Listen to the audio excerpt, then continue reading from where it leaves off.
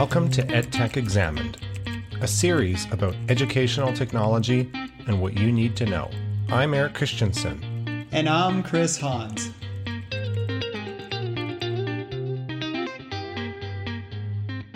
And welcome to another episode of EdTech Examined. How are you this afternoon, Chris? I'm great. How are you, Eric? I like how you said it. I'm great.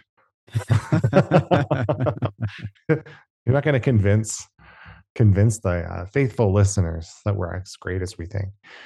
Today, I think we're going to talk a little bit more about what you described as the AI wars happening with all these chatbots and all the competitors. Even since last month when we recorded, and we talked mostly about ChatGPT and the moral panic that has ensued, particularly in education as a result of its launch, and the concerns about high-tech plagiarism, as the revered Noam Chomsky calls it. Now we're starting to see the real battle. So you found most of the stuff today. So did you want to kick us off and kind of we can dive into that? Yeah, no, for sure. So, I mean, with this, we talked about ChatGPT. We talked about Microsoft making a big push. Well, this happened a couple of weeks ago where Google, they launched their AI chatbot, which they're calling Bard, and it made a factual error in its first demo. And that day, I believe it lost $100 million off of its valuation just because of the demo failing, which I don't know how. Can I interject? Yeah. Very quickly. So there's another podcast I listen to, which is politics, and I delve into some of the borderline conspiracy stuff, and it's very funny. It's called No Agenda, and they call it Google Barf. It's bad. I thought that was really funny. So No Agenda podcast, they call it Google Barf. I just wanted to throw that in there. Yeah. Well, it's I recall back, I'll tell you, so this was in Calgary. IBM was doing a demo of its Watson AI platform. And this was I think 2017 at the Hyatt. So imagine you're at the Hyatt and they booked the entire ballroom there to go and showcase how this technology is going to revolutionize everything. And it didn't work. It was so funny because the person, one of the things, because they were trying to train it prior to this, and so by using the information, and in fact what happened was the person who was training it had a British accent, and so it wasn't recognizing the Canadian accents or whatever, and so that individual had to go and talk to it, and that was the only way it was going to work. But you would have thought that they would have figured that out before doing the demo, and in this case it's kind of a similar situation with Google going and having this huge blunder live while they were going and doing this Bard demo. Yeah, I mean, I don't understand why you would do a live demo. Wouldn't you do a demo with, I mean, maybe they did do this and it still didn't work, with something that is likely to give known quality answers? I mean, I always remember the days when they did tech demos. I mean, I don't know if you remember the story, but when the iPhone was being demoed, it was not ready for production when they did the demo on stage. So they had a couple of these barely they didn't have the chips and the memory to be able to handle the multitasking, right? So it was redlining the hardware. So basically they were just terrified, the engineers, that it was super scripted what Steve Jobs was supposed to choose. And he did go off script a couple of times, and people were just terrified that he would flip out at them. And the story is that the people in the front row were the engineers who built it. And every time he did something on the script, they took a shot. So they were just hammered. They were just terrified that it would just fail. And so I think about an AI, and the chances of it going rogue seem pretty high. And, Microsoft already has a bad reputation for this. When they did that Twitter AI several years ago, it just went insane. People trained it to be crazy. And so wouldn't you do this with an answer that you knew would work?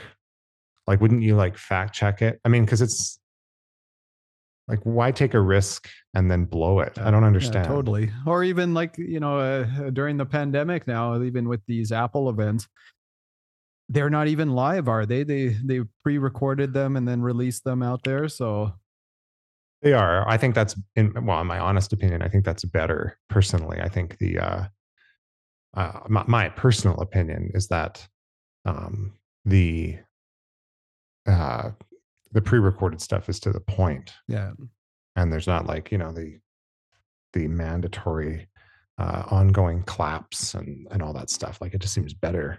The production quality is so much better yeah, totally. than the live events. There's like I mean I just don't understand why. I can see the advantage of live for some things, and I'm not here to critique, their presentation style and stuff like that. But I just think about this and I go, well, like, is this really um, like wise? I suppose is the way I'm going to put it. To not only release an AI that's release it in a somewhat premature fashion, but then also to do it in front of people. Yeah. Like, why not do a pre-recording where you got it to try multiple times until it got something reasonable? I mean, it made this is the error it made wasn't something about a telescope from space. Yeah, I believe so. It said that it was the uh, what did they say? A gift showed by Google shows Bard answering the question. This is from The Verge. What new discovery from the James Webb Space Telescope can I tell about my 9-year-old? Which is a strangely worded question. Anyways, Bard offered 3 bullet points in return, including one that states the telescope took the very first pictures of a planet outside our own solar system. And of course, that was incorrect. And the first image of that was done in 2004, which was well before then. And so I find it amazing that like they didn't realize that with the internet, every single person on earth is going to see this answer and start like fact checking it. Yeah, yeah, exactly. What do you make of this? So I mean, you pulled most of the articles on Yeah. this, and then they were all really excellent. Like, what do you make so that we have this big flub? So Google Barf, as I'm going to call it, doesn't seem to be. I just think that's really funny. It's working okay. You got another interview from The Verge. It was with Satya Nadella. What did you? So he's the CEO of Microsoft. What did you make of Yeah, that? I mean that interview. I mean, I've never really paid too much attention to Satya, but I mean, his responses, they were brilliant. I mean, I like the big quote that he made in there. He referred to Google as the 800-pound gorilla in search, and Ouch. Satya, he was talking about how at least he wants Microsoft to be known to have made Google dance with their new chatbot, the new Bing. And as far as competition is concerned, again, yeah, Google has been the 800-pound gorilla, and it's up to them to go and defend their territory. I mean, yeah, it was interesting even how he mentioned about margin, and you know, uh, Bing makes a very small percentage of the overall search market, and so even if they go and Oh take, yeah, 10% or like something. if even if they claw away even a couple of percent, it's going to be a major impact on Microsoft's like bottom line. So, but yeah, I mean, I would highly recommend. We're going to include it in the show notes, but that video was probably one of the best videos I've seen. Now I can see why, Satya, they put him in place at Microsoft. I mean, his responses. Uh, I'm assuming that they were unrehearsed. Like they were just Yeah, I brilliant. don't think so. Well, they may have had some idea of the questions ahead of time. And The Verge is a pretty big blog. I did find it interesting that he kind of avoided one of the questions, which was kind of this idea of a feedback loop. Um, so who was the interviewer? Was it Nilay Patel? Yeah, yeah, exactly. Yeah. So Nilay is one of the founders, I think, of The Verge, or he's been there forever. Um, he had a question that said, I'm just scrolling to it. I am eager for there to be more competition in search. What I'm curious about is this: if more and more people are producing more and more AI content, and that becomes the base layer, that you're training against. So if instead of me writing a story about the Chinese spy balloon, I ask Bing to write such a story, and that gets fed back into Bing, eventually the amount of original content in the ecosystem begins to wither. Is that a feedback loop that you're worried about? Now, Satya Nadella said that, and his response was kind of saying that, like, well, AI should be more like a co-pilot, like you're doing this stuff and you're asking it to give feedback, kind of like peer feedback, except if you don't have peer feedback, you have this robot. But it is an interesting point. Um, if everybody starts writing AI generated stuff and then content becomes AI generated, and then now when you ask AI to generate content, it's generating it based on AI generated content, and on and on. What does that do? Yeah. Does it become super generic? Yeah. It's an interesting question. No, it was a good question for sure.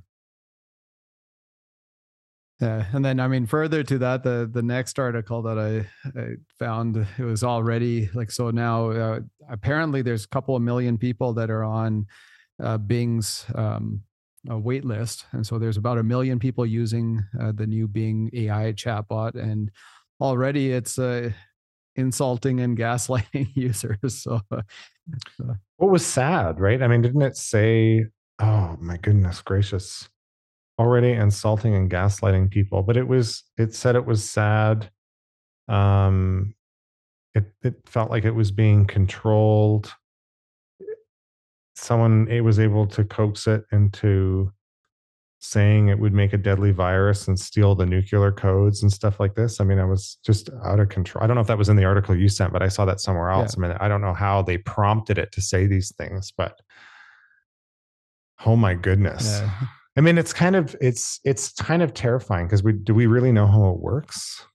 Well, I mean, nobody really knows how it works, and I think it's interesting. Even with there was that documentary with Coded Bias, where they were talking about. That was a good documentary. And so, I mean, again, I would highly recommend people watch that as well. But a lot of the things that were identified in there, it's the same type of bias that's coming forward. So, I mean, in terms of the bots being racist and the underlying algorithm that's being developed, and so again, it's some people have brought out that these kind of gender-based inequalities have been shown in some of the searches that this new Bing is offering.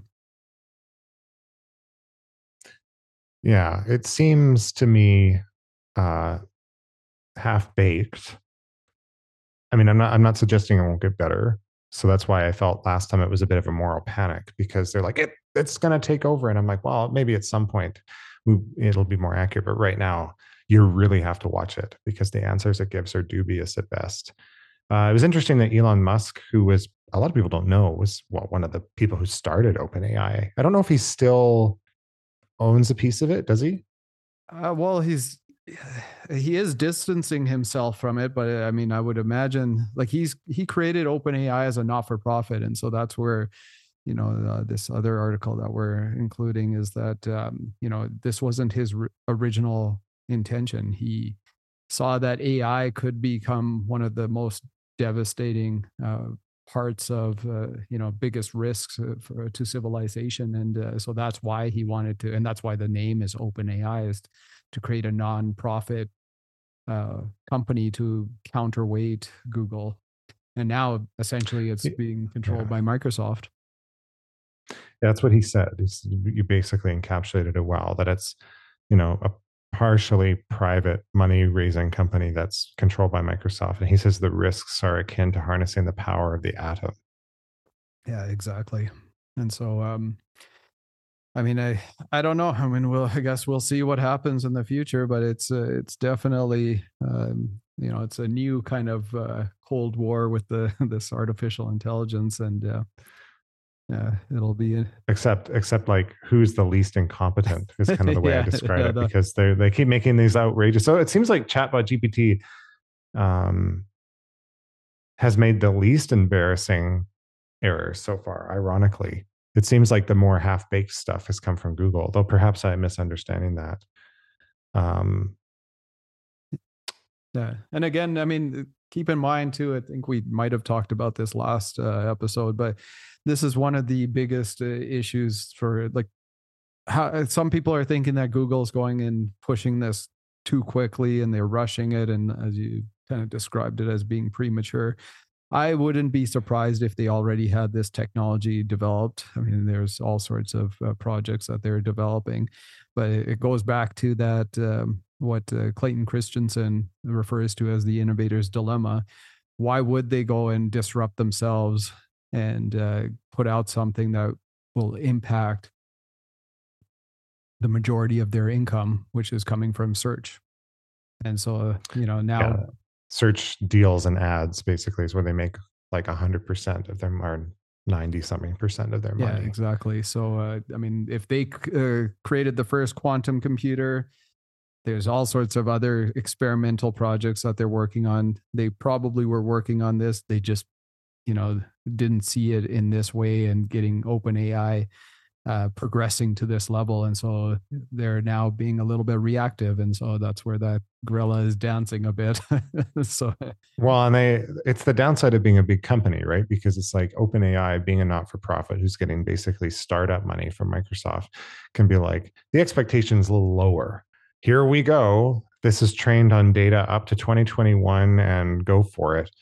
If Google announces a product and it flops, that has a much bigger impact because they are a publicly traded institution. Yeah. And so that's the downside of getting large, the downside of scale. Now, Apple was smart to stay out of this stuff, to be perfectly honest. Well, who knows, right? Like, I mean, even them, there's been speculation for years now that they could probably create their own search engine as well. And maybe they're even developing their own search engine. It could be. It could certainly be. Now we have a couple of things about education. So there was you had a couple of articles about this, one from CNN about, it's called ChatGPT Creator rolls out imperfect tool to help teachers spot potential cheating. And then there was another one about NYU professors tell their students to not use ChatGPT. And that was from Vice. So what do you make of this? It was kind of a strong stance that they took. Basically, the NYU profs, they are completely preventing students from using ChatGPT, and it would be considered plagiarism on their side. There are some people that are thinking that it could be a good tool, but yeah, on their side, they basically want to completely stop it from being used. And yeah, I mean, it was interesting even in terms of this. There was some ChatGPT check tools that are coming out. I mean, we talked about this before too, where I mean, I think we kind of predicted this would happen because of that moral panic or what have you. But it's akin to having like radar detectors in the police force, and then you go and have like radar jammers that everybody has, and vice versa. It's a bit of a cat and a mouse kind of game that you have. But apparently the Turnitin service, they are projecting a 97% accuracy based off of ChatGPT, this AEI detection. There have been others that have come out that have provided false positives. ChatGPT itself has even provided a ChatGPT detector as well. Yeah, that one seemed to be pretty good. But I mean, perhaps I'm wrong. Interesting that so NYU would ban it. Well, I guess they can't ban it on their network, though I've heard of other institutions doing that where they block it on their local campus network. Not that stops anybody using it anywhere else. That doesn't make sense to me. I mean, it seems better that they should just outline a policy being like, well, if you used this, like you were talking earlier about citation, I think that was your idea, right? Yeah, well, that's where. So I mean, if you use it as a background reference, couldn't you say, well, like, I tried to give them my keywords and I just wanted some background information on the source. I mean, you still have to read academic articles to write a paper. I mean, it's not that simple, right? But could you just cite it and say, I actually got the ball rolling using this tool and then I ran with that? Yeah, and assuming you don't hand in what it says. Well, and that's where I think we need to develop some type of I don't know, formatting or some disclosures or what have you, like from a citation perspective, because I don't see anything wrong with using ChatGPT, especially as long as you're not going and just copying and pasting everything in there and claiming that's your work. But if you go and acknowledge it, I mean, we did it last time. We created the show notes in like 1 minute. We're doing it again And I've done them again. And so we're disclosing that it was generated by ChatGPT by the prompts that we're using. So I think that I don't know. In my mind, I look at ChatGPT. It's almost like Wikipedia on steroids. It can help you as a starting point. It can maybe help you with certain prompts, but at the end of it, like we do know, because it's limited to that 2021 data set that they have access to, that it's not perfect, and you're going to have to supplement certain things. And so you would have to do that research. I mean, there's others we've come across. I mean, I've been sharing with you, there's platforms that are coming out there that are claiming that if you pay for an essay, they will go and have a unique essay with all the citations. But again, that's academic misconduct that you would be engaging in. So, but as a tool, there should be a way that students should be able to use it. I mean, personally, I've been using it, and I've told you this, Eric, offline, but in our class, it came up as a topic. And so we went through it. We took it for my communication course, and we showed how the scenarios, what we're learning in class, and all the various approaches in terms of how to deal with scenarios in the workplace, that ChatGPT was lackluster at best. And we critiqued the piece of writing, in class, talking about what would we change, what things did it do well, and had more of a discussion that way. And so again, I think you need to know the basis of how you would do it. I mean, funny enough, earlier this week, so I had, because as much as maybe people don't realize, so COVID is still around, the flu is still around. There's a lot of people sick these days.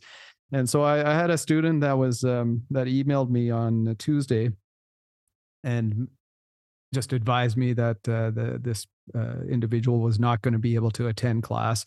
And so I tried just to see, because I wanted to be mindful, especially given some of the disclosures that was given. So I was getting ready for school, getting ready for work, and I thought, let me just draft something in ChatGPT to put together something decent as a response back to this inquiry, or just this notification. And I don't know if you've seen this, but many times ChatGPT is down.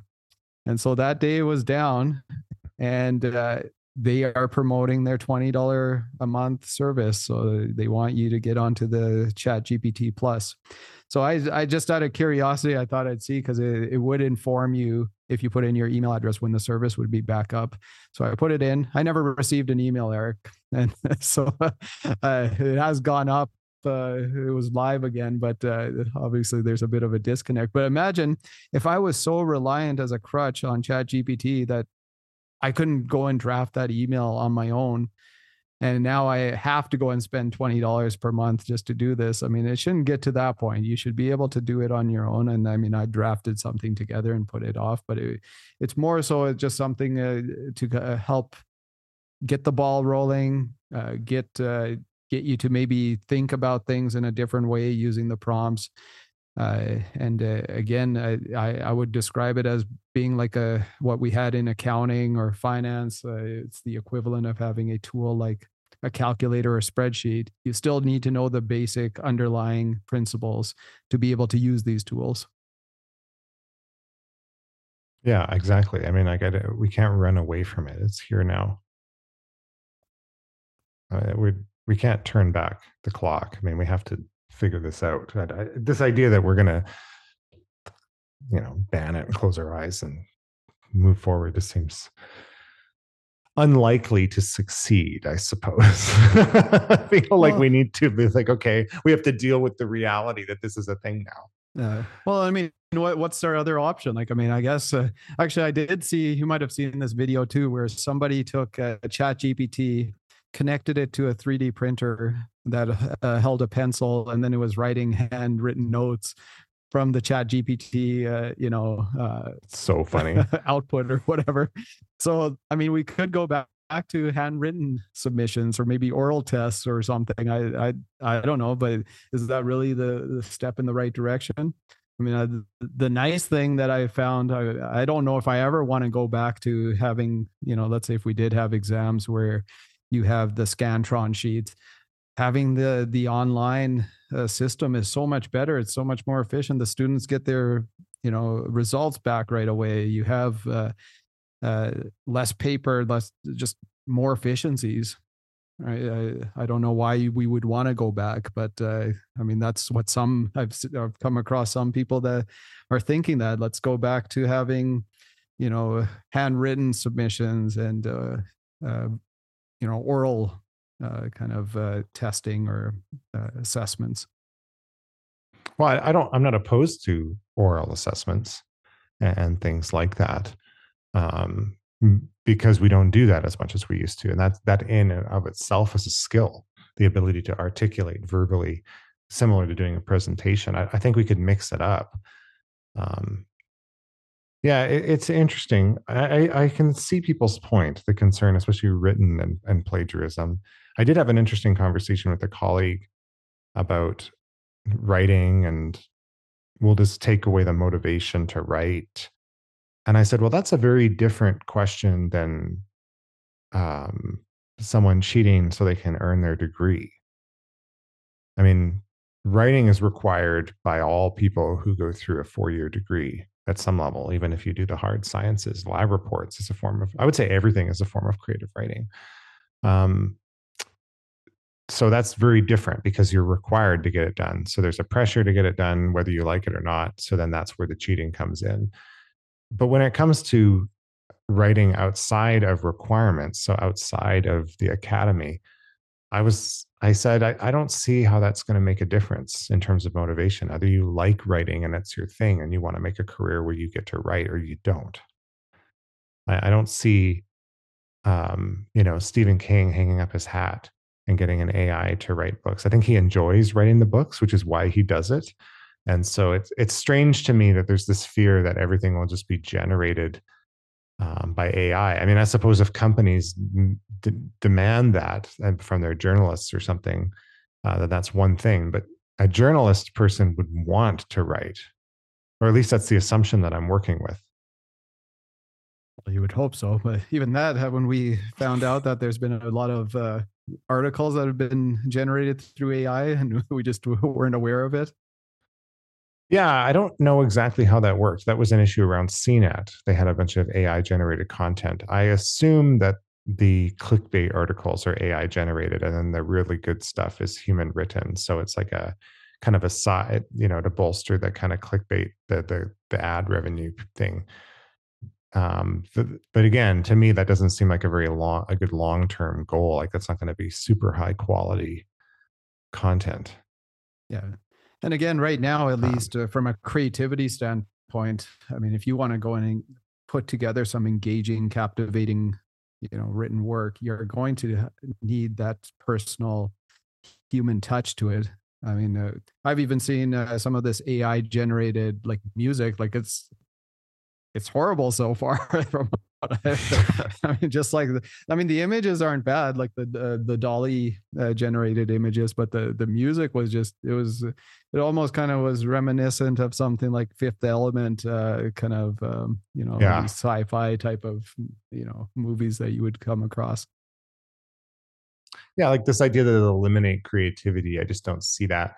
I one thing I do see though, there are a bunch of written tasks. So here's that don't really add a lot to my life. I don't get any joy out of it.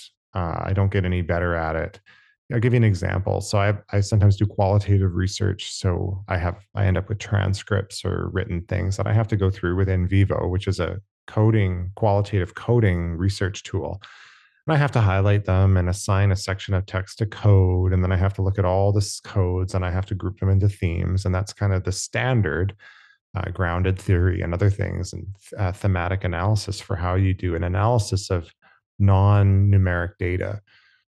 It is drudgery. It's awful. It takes so long. I'm probably falling asleep as I'm doing it. So who knows what the quality of my coding is at any given time. I'm sure it decreases the ability to take a data set like that and say, okay, look, can you code this for me and then group it into themes? I mean, obviously, I'd want to see it, and then I may say, no, that's wrong. I'd put it over here. But to speed this up, another thing I would think about too is that when you're doing from a research perspective, when you're working with textual data, the problem is it's hard to have a statistically significant sample size of, like, let's say you had a 1,500 participant pool. Well, to have 1,500 transcripts would be like impossible to code. I mean, you'd have to have an army of people working for like a decade to organize this. I mean, what it allows us to do is kind of get statistically significant sample sizes for non-numeric data and to help us go through it. I mean, I don't learn anything from going through that stuff. It's horrible. So that there's an example where, that would free up the ability to look through this. You know, how many times per participant do they mention this term, and then that can be quantified, right? I mean, what's the most common response for this question, and it can kind of say, well, in general, people talked about this the most. That stuff to me is amazing, because I still have the creative aspect of writing the paper, but the drudgery is done. Yeah. We had a couple of other things that you put in.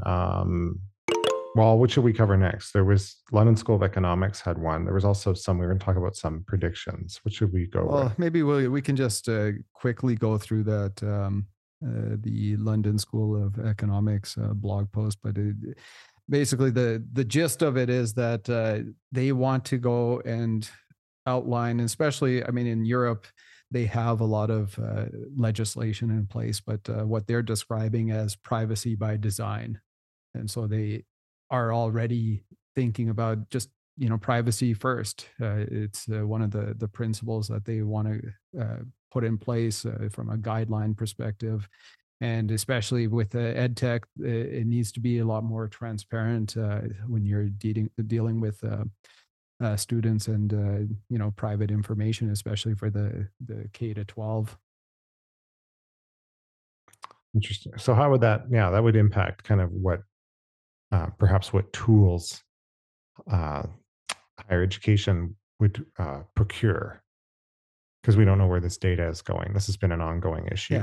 Yeah, exactly. And again, I think just clearly outlining how is that data going to be used, like what the consent, the third parties, and who's held accountable. How are you going to look at the quality of the data?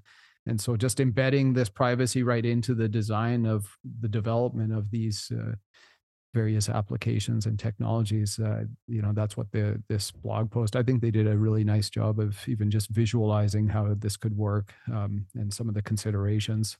So I would encourage people to go and take a look at the article.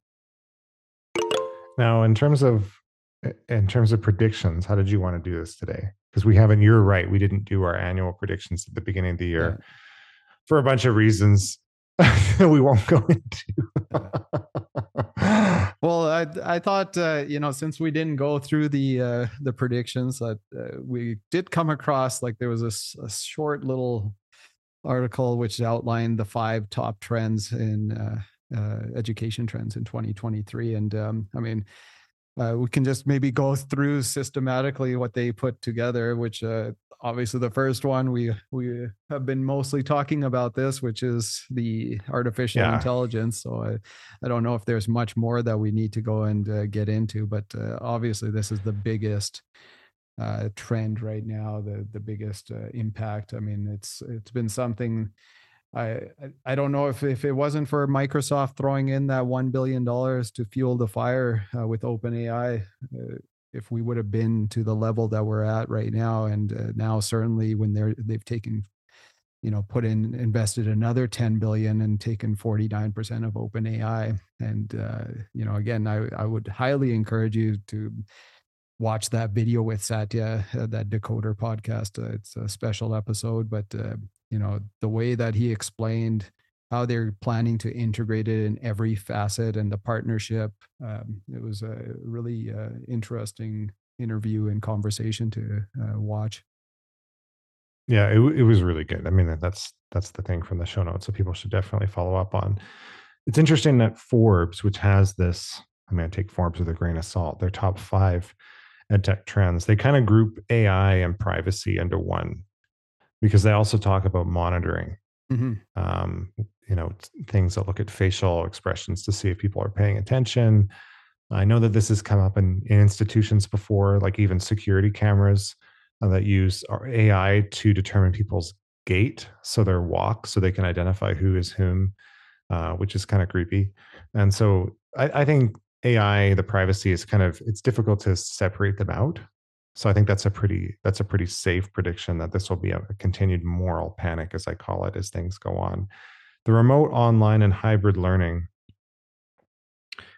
I actually am not on top of this as much. I know that there's lots of, I suppose it depends on how you define this. I mean, it talks about MOOC, massively open online courses. It talks about micro learning, private companies like Coursera and Udemy, though they've been Coursera also does partnerships with higher education. They also talk about edX, which I thought was going away. That was the collaboration with Harvard, wasn't it? Yeah, I believe so. And some other institutions. So isn't it disappearing? Yeah, I think it was. So that kind of wasn't it Harvard and MIT, I believe. Yeah, I thought we had covered this in the past. So what do you make of online learning? Like, are things going back more to face? Are universities trying to return, or is this going to just be kind of a solo thing that builds? We had, of course, everybody doing online, and now that's pulled back a bit. Perhaps people have screen fatigue, which I fully sympathize with. Yeah. What do you expect to happen? Well, it's interesting because here at I was asked about this. So at Mount Royal University, where both of us we work, and my chair actually asked about this. Is there a need or interest in going and doing hybrid delivery? And so we're going to experiment this upcoming year, so fall 2023, winter 2024. We're going to be offering one section that will be hybrid. And so in that section, what will happen, this is for one course that I teach, which is business communications. And it's a mandatory course for the people taking doing a degree in business or in the business computer information, or the Bachelor of Computer Information Systems. But with that course, we're offering one course that will be online, with the exception at the end, and this is where the hybrid will come in, is we're going to do the presentation in person. So they'll be completely doing everything online. It'll be up to the instructor in terms of whether they want to do asynchronous or synchronous. And I think my section, I'll probably do mostly synchronous, just given the time, and it's easier. I mean, who knows? Maybe if I get motivated this summer, maybe I'll record a bunch of content or something. But it is something that I think people are asking for. I mean, I talked to some of my students last year. This was, and it happened during spring semester, and apparently even MRU, we're going to have now a summer semester as well. And there's going to be more offerings. I'm not sure what that'll look like, but that's what I've heard. But with the spring semester, it was funny. I had a face-to-face class, and then we had so many people on the wait list that we decided to open up another section, which we offered it through online delivery. And many of the students from my face-to-face transferred over to the online. And so then I asked some of the students why they did that. And really it came down to students wanting to be able to work and have that flexibility, or maybe spend time at their family cabin and not being tied down. And so there was a number of things, but it comes down to having that flexibility and whether they need to earn an income or want to spend some downtime but still get some of their coursework in. So again, I from an academia, like especially higher ed standpoint, we will have to adapt. I know for like another university here in Alberta, University of Lethbridge, they offer many of their courses in the evening time and also on weekends and have online delivery. And part of it is their particular demographic that they're serving are working professionals who maybe didn't have a chance to go and complete a degree. And so they're doing that. Recently, I just saw a presentation from Royal Roads where there was a former staff member and now has become faculty at Royal Roads, where they have a 2-year bachelor in business. I think it might be a bachelor of management, but it was meant for people who maybe are in the army or athletes, and so I found it really fascinating that they have this like cohort model, smaller classes. But again, you have to adapt to what people want, what the students want, and the current needs, right? I mean, I haven't revealed this. I was always, I mean, I've talked to you about it. I mean, I can appreciate even even the ability to, oh, I would love to come into class, or, use a university facility this day, but this day I don't want to. Just the ability to change, where I'm sitting or to move things around. It hurts, it's uncomfortable being stuck in one place. So I can appreciate the flexibility, to want to move around.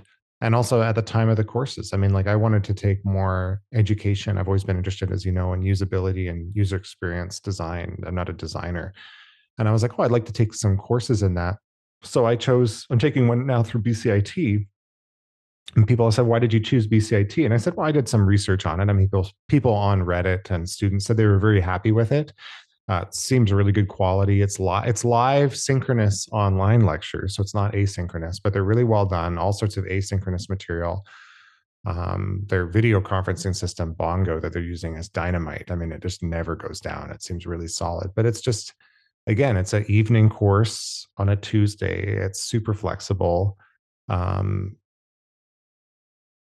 It just works better. There's a lower opportunity cost. Yeah. And I mean, it's the same reason that people, and then, the idea that, there may be semesters or time periods where people want to take an in-person course. I can see, I've actually talked to students and been like, for some courses I would, oh, next semester, maybe they have their own business or they work. They're like, this is a busy semester or work for me if I'm working and going to school.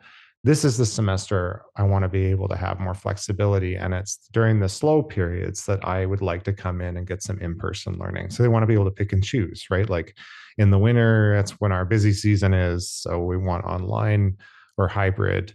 And then in the summer, our business is slow, or maybe we're not doing a whole lot. Then I could come to campus, and that's a nice way to switch it up. There is something to be said about variety in delivery, that not only benefits the person taking it, because it's flexible in terms of time, but also benefits their learning practice. Is that a good way to describe it? I mean, you get better at following along in an online course if you've tried it, right? And a lot of professional development post-secondary or higher education is going to be kind of like that. So it seems like taking an online course or a hybrid course is a good experience, because it'll prime you for further professional development. Yeah. Well, and to think about it, like now, especially with so many people working remotely or hybrid working, at least even having some of these courses, it makes sense for them to practice while in school how you would interface with people and work with people, and even just accustom or learn a little bit more about the technology and how you could go and use it. Yeah, I agree. Now, there is a prediction from Forbes, virtual and augmented reality.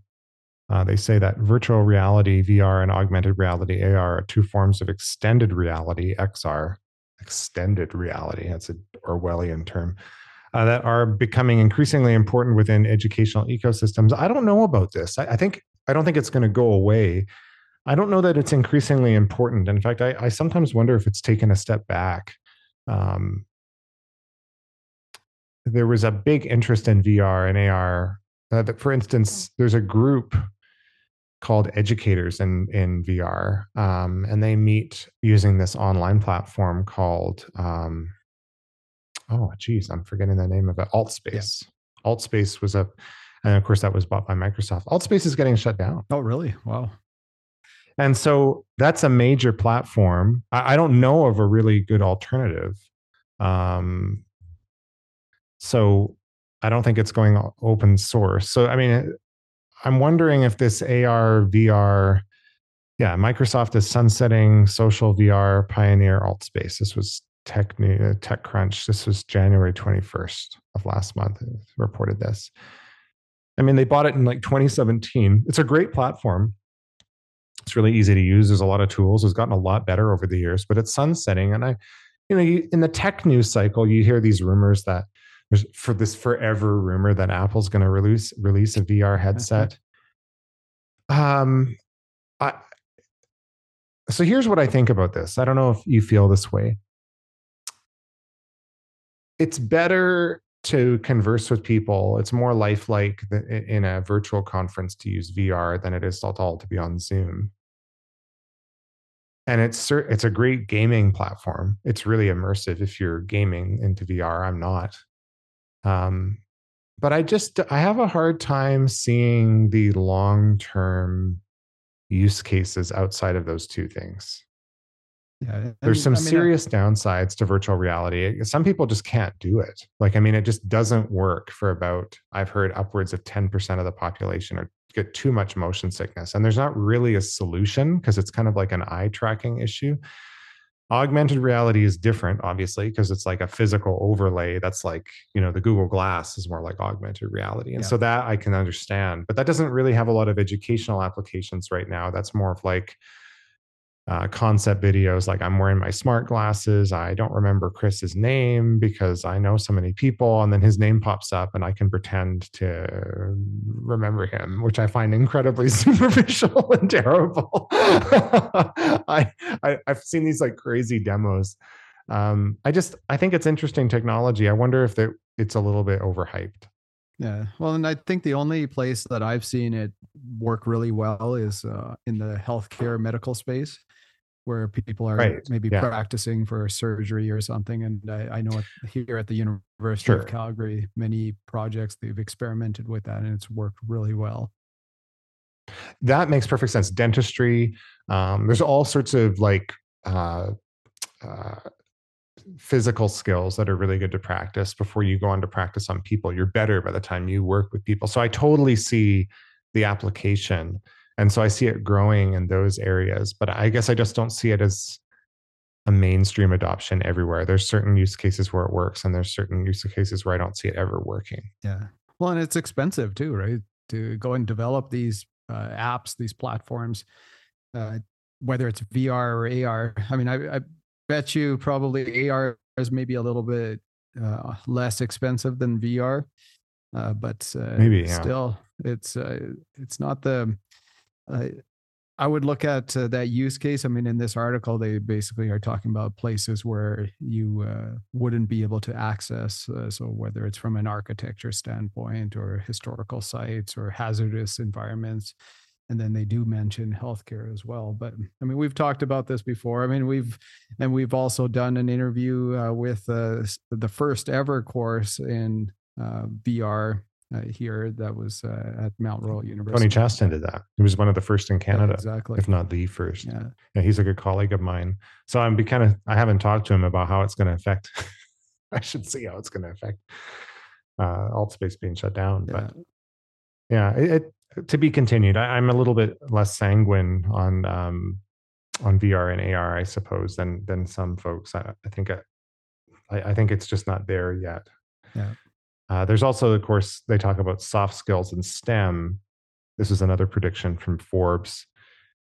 That's like predicting that people will need education.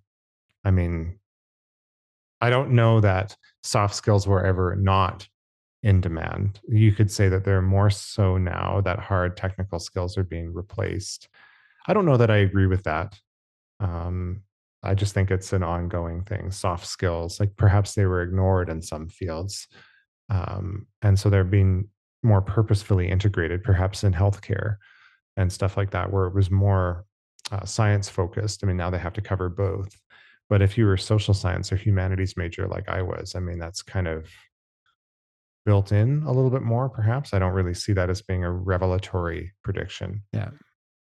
Yeah. And again, I mean, this is something that for all those people who think that AI or these technologies are going to replace us, I mean, these are things that these soft skills you'll never probably be able to replace. And well, who knows? I mean, I should never say never, but these are important skills, and they've been identified previously by I believe it was the World Economic Forum, where they mentioned that all of these skills they would be the top skills that people need in 2025, and we're getting closer to that. And I don't see it even after 2025. People will still need, critical thinking and creativity and interpersonal skills, communication skills, problem solving. Like, these are all things that you need to do well in life, right? So yeah, whether we can teach them or not effectively is a different thing. We can measure the outcomes. It's a difficult. Teaching critical thinking is surprisingly difficult. There's some really good scholarship on that. That's pretty much all I have to say today. Is there anything else you want to add? No, Chris? No. I don't have any tech things. I'm still working on our tools from our last episode, so I have not reported back yet. Yeah, no, I don't think so. But it's been nice just going through this ever expanding area of AI, and just looking at some of the things that are impacting us in the education sector. I agree. With that, so where can people find out how to contact you? Yeah, so easiest thing, I have my personal website. It's Chris with a K, so KRISHANS.ca, and you'll find my contact info and socials there. And I'm Eric Christensen, and you can find me at ericchristensen.net. So ERIKCHRISTIANSEN.net. ericchristensen.org and .ca also forward to the same address. I bought them. I still don't have that .com, but I'm going to get it someday. Somebody out there isn't using it to their fullest potential.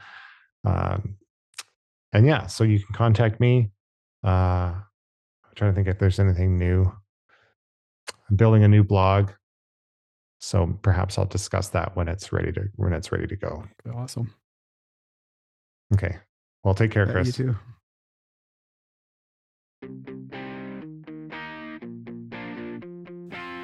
You can learn more about EdTech Examined by going to our website, edtechexamined.com. There, you'll find ways to subscribe, as well as host information, our social media accounts, and our blog posts. Our blog posts are also published through Medium on the EdTech Examined publication. You can contact EdTech Examined by emailing us at hey@edtechexamined.com.